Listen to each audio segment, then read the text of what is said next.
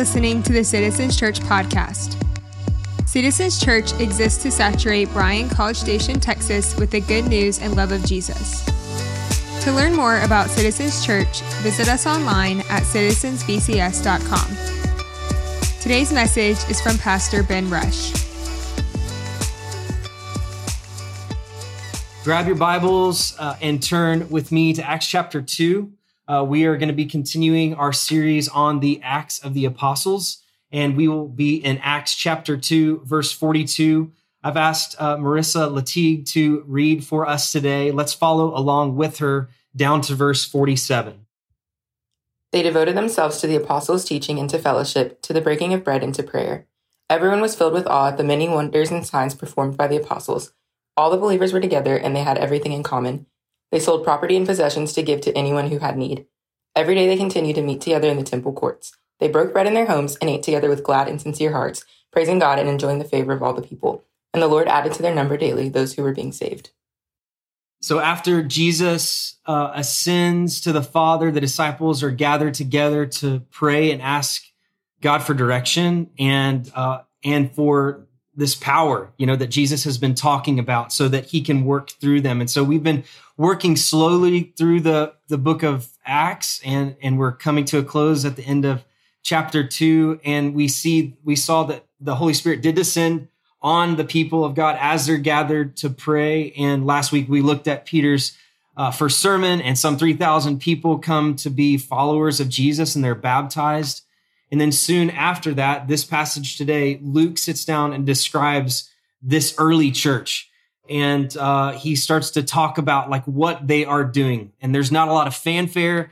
There's no hype. There's no strategy. There's no marketing. There's no consultant. They just devoted themselves to the apostles' teaching, to fellowship, to the breaking of bread, and to the prayers. And there's something about this that seems way too simple when we look at it. There's a key word in this passage that separates the attempts of the Western postmodern church from the first church, and that word is devoted. It's been said that in our impatient culture that we want to experience biblical awe without biblical devotion. We just sort of want to rush through the process and just get to the results without actually putting the work in. And at the core of this dysfunction is not necessarily style or structure, but actually just a lack of devotion.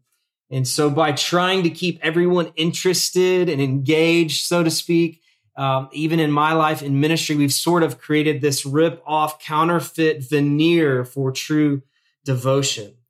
And the early church devoted themselves to just these few simple things, and it changed the world. There are four main habits that Luke points out, describing the early church, four new sets of routines and practices. And when we become disciples of Jesus, this should also describe our life, not only the life of the church, but our own individual personal life. To put it in Paul's words, he says that when we are in Christ, we're a new creation, that the old has passed away, the new has come. And so there are these new practices and new rhythms of our life, so to speak, that should mark our lives as disciples of Jesus. And so these young followers of the way, as it was called, started living with a new set of priorities, and their focal point of all of their rhythms and everything that surrounded their lives were these four details and ideals. Luke starts off by saying that they were just devoted.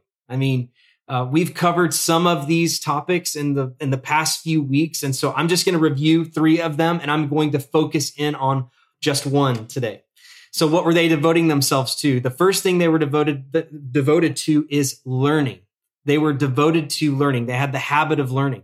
Verse 42 says they devoted themselves to the apostles' teaching. So that means that someone's teaching, the apostles, and someone is learning. Who? It's these 3,000 or so new believers. Now, they were there traveling to Jerusalem for the Passover, 50 days after the Passover at Pentecost. They're all there in Jerusalem. So a lot of them have scattered back to where they lived before. We know that it's at least 120 plus. It could be somewhere, anywhere in between 120 and 3,120 new people are listening to the 12, the apostles, teaching this new way of living.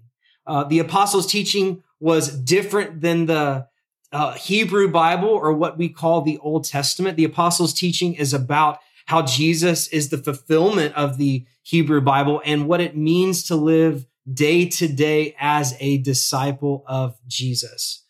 And asking the questions like, what does this good news have to do with the whole human experience? Food and justice and art and politics and suffering and geography and science. And maybe they weren't asking about science, but I'm asking about science. Like, how does it connect? And so they're asking, what does this mean to live out the way of Jesus? The early church didn't think, hey, now we've got the Holy Spirit and he's our teacher, and so we don't need to do anything else. Like, it was just the opposite. They sat at the apostles' feet, really hungry and desiring to receive instruction and teaching, and they were devoted to it. They were devoted to learning. There is a temptation today for some to be maybe sort of an anti-intellectual because we have the Holy Spirit. Like, we don't need the New Testament.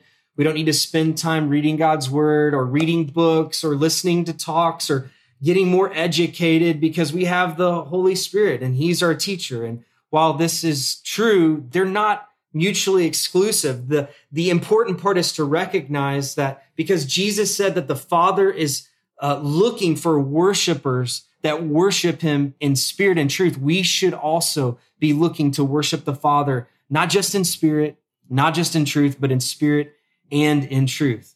Now, in our lives, the apostles' teaching have been handed down to us in the form of the New Testament.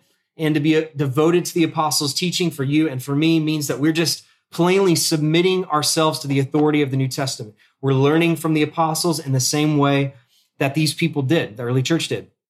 And we need to have this mindset of, man, I'm not going to stop learning. I think it was Einstein that said to stop learning means you start dying. So I'm not going to stop learning. I'm going to keep learning. I'm going to keep reading. I'm going to memorize scripture. I'm going to pore over the apostles' teaching. I'm going to ask the Spirit to enliven the words to make them come alive. And when I don't understand things, I'm going to refer to other people that have done deeper study on subject that I don't know about. I'm maybe going to ask people about it. I'm going to devote myself to the apostles' teaching. So disciples of Jesus are learners. We've talked about this before. The word disciple comes from the Greek word mathetes.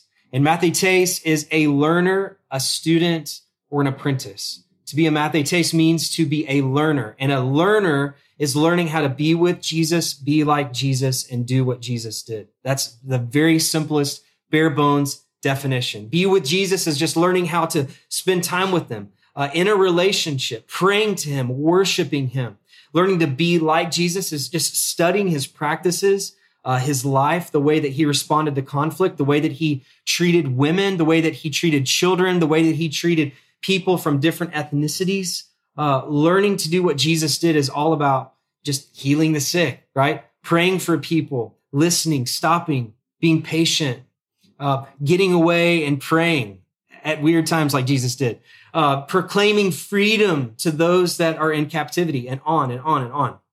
And so they devoted themselves. They were just devoted to the apostles' teaching, and this is what it means to be a learner.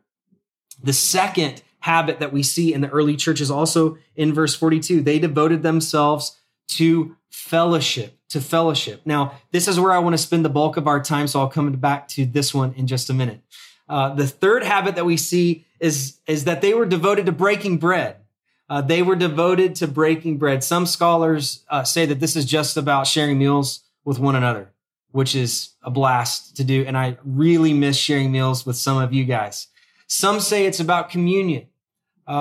Some say this, some say that. Is it sharing communion? Is it just sharing meals? I say the answer is yes. I think it's both. It's probably a large meal that they had with one another because it says that they're breaking bread in each other's homes. It says that in verse 46. And so it's probably a little bit of this large meal that they're sharing with one another. And then an element of that is communion, or what we call the Lord's Supper, perhaps. And so there's just something that's very holy about breaking bread with someone. I don't know if you've noticed that. I've noticed that there's something very intimate about sharing a meal with someone. It's very difficult to eat with someone that you don't like.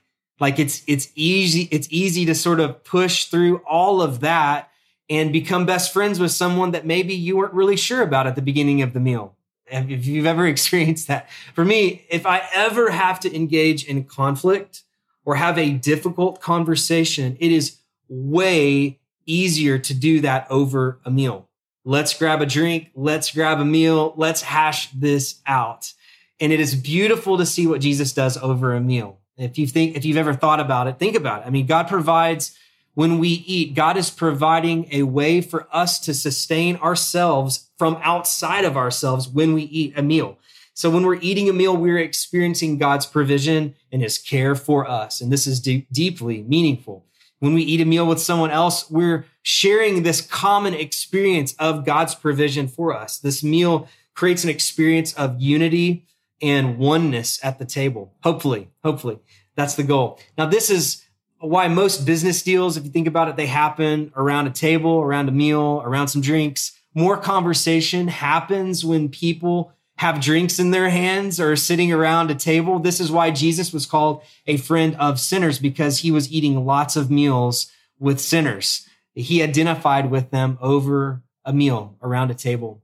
And this is why I think that it's super important that we share meals together. Breaking bread is not something to be taken lightly, and communion is the same. Communion is a common meal eaten together to remind us of the common provision that we share through Jesus. We are one in our need and one in taking God's provision for our need. This is what communion is, and it's beautiful, and I miss that as well.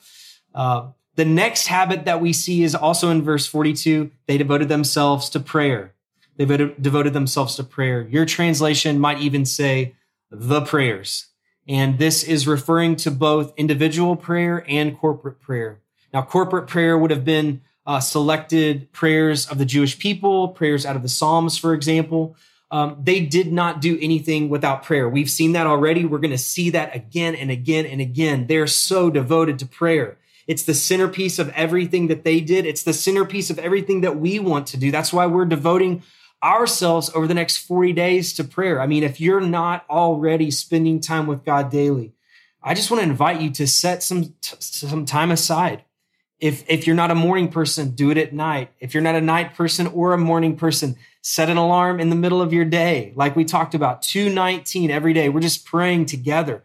Even though we're scattered all across Bryan College Station in different ways, we're setting that time aside to say, Jesus, would you be glorified? Would you be magnified in me? Lord, I want to draw near to you. Would you draw near to me? Would you change me, God? And we're praying for other people in our community. All right. So that's why we're setting this time aside. We want to be people of prayer. It should be the centerpiece of everything that we do. I don't know about you, but sometimes I tend to just rush ahead and start to try to make something happen before I surrender in prayer. I was convicted of that this morning. I was reading in 1 Samuel chapter 23 and 24. Some of the guys are reading with me. I was blown away by David's devotion to prayer. Every turn, every time. He's got the Philistines coming against him in one area, and then he's got his father-in-law, King Saul, hunting him down, wanting to kill him. He's hiding out in caves. I mean, he's fighting for his life. He doesn't want to harm Saul, God's anointed. And so he's submitting to God in prayer. Hey, God, do you want me to go here? Do you want me to do this? Do you want me to stop? Do you want me to wait? And he is just waiting on God constantly. He's devoted to prayer. I want to be like that. I want us to be those kinds of people. This is a massive characteristic of someone who is a learner or a disciple of Jesus. Okay, now let's go back to the second habit that we talked about just a moment ago, which is fellowship.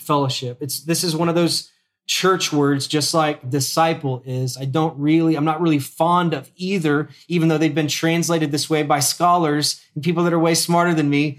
It's just kind of turned into this white noise language that we just kind of throw around. Fellowship, the gospel, disciple. What in the world is fellowship? When I say that word, I don't know about you, I start to immediately think of an image.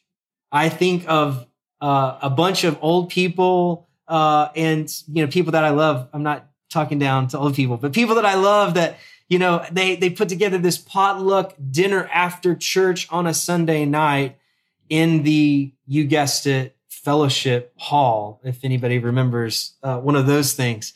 They devoted themselves to the fellowship. And this word fellowship is much more than just hanging out with people. The word fellowship in the original language is the word koinonia. And koinonia means common. It means having in common. It means sharing.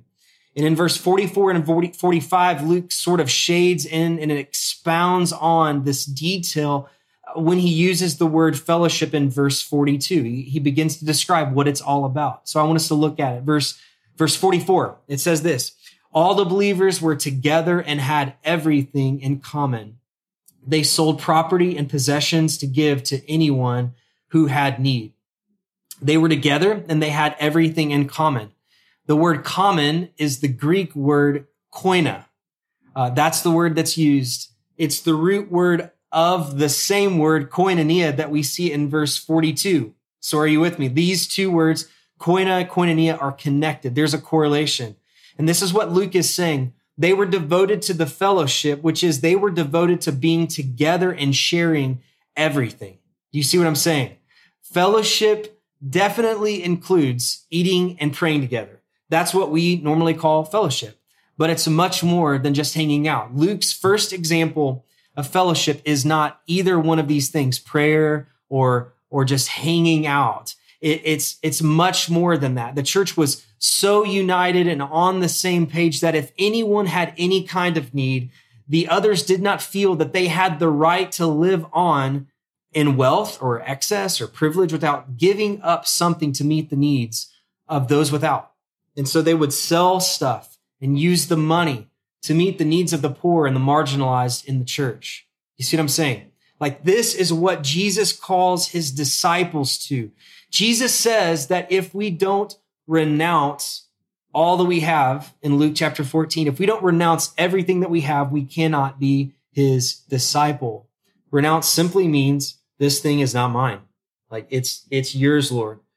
This house, this car, this job, these things that I have, this money that I've been saving and accumulating, and I'm hoping that it's my safety. Like, I renounce all of those things. You gave these things to me. They're not mine. They're yours. I have no claim on it. They have no claim on me. I hold it open-handed for you to do whatever you want to do with it.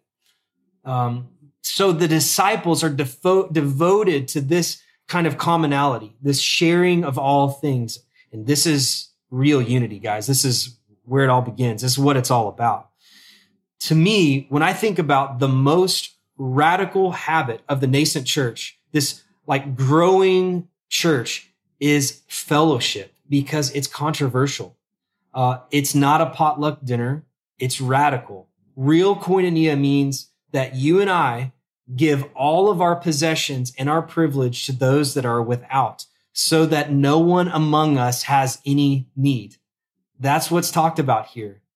In the middle of this entire passage is this thing about self-sacrificial living in the early church. They gave up stuff so that others could have stuff. They sold their possessions. They diminished their wealth. They diminished their power. They diminished their privilege so that others could have what they did not have. That's right in the center of this passage.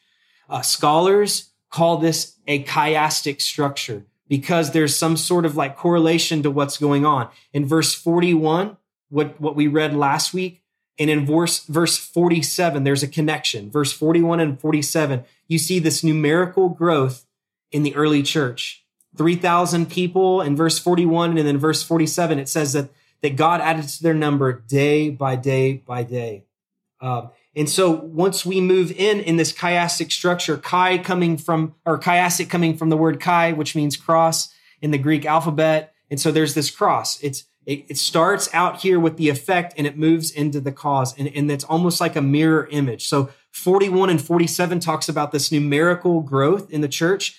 And in verse 42 and 43 and 45 and 46 on the other side, moving into the center, is this description of what the early church was like. And right smack dab in the middle is what's going on.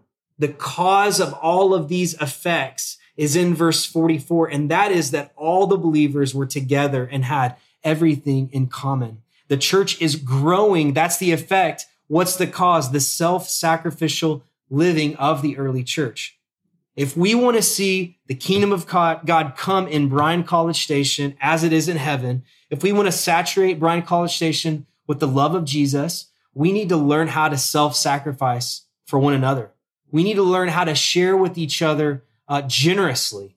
Now, this is not socialism. It's not communism or some other political utopia. Jesus couldn't have been clearer when he said that my kingdom is not of this world. The kingdom of God is not some political or socioeconomic system that guides politics as much as some might think or want to think. The actions of these disciples are voluntary. So this distinguishes what's going on in the church from any other sort of political structure. No one is condemning the ownership of property. In fact, they're meeting in houses. So someone must own the house.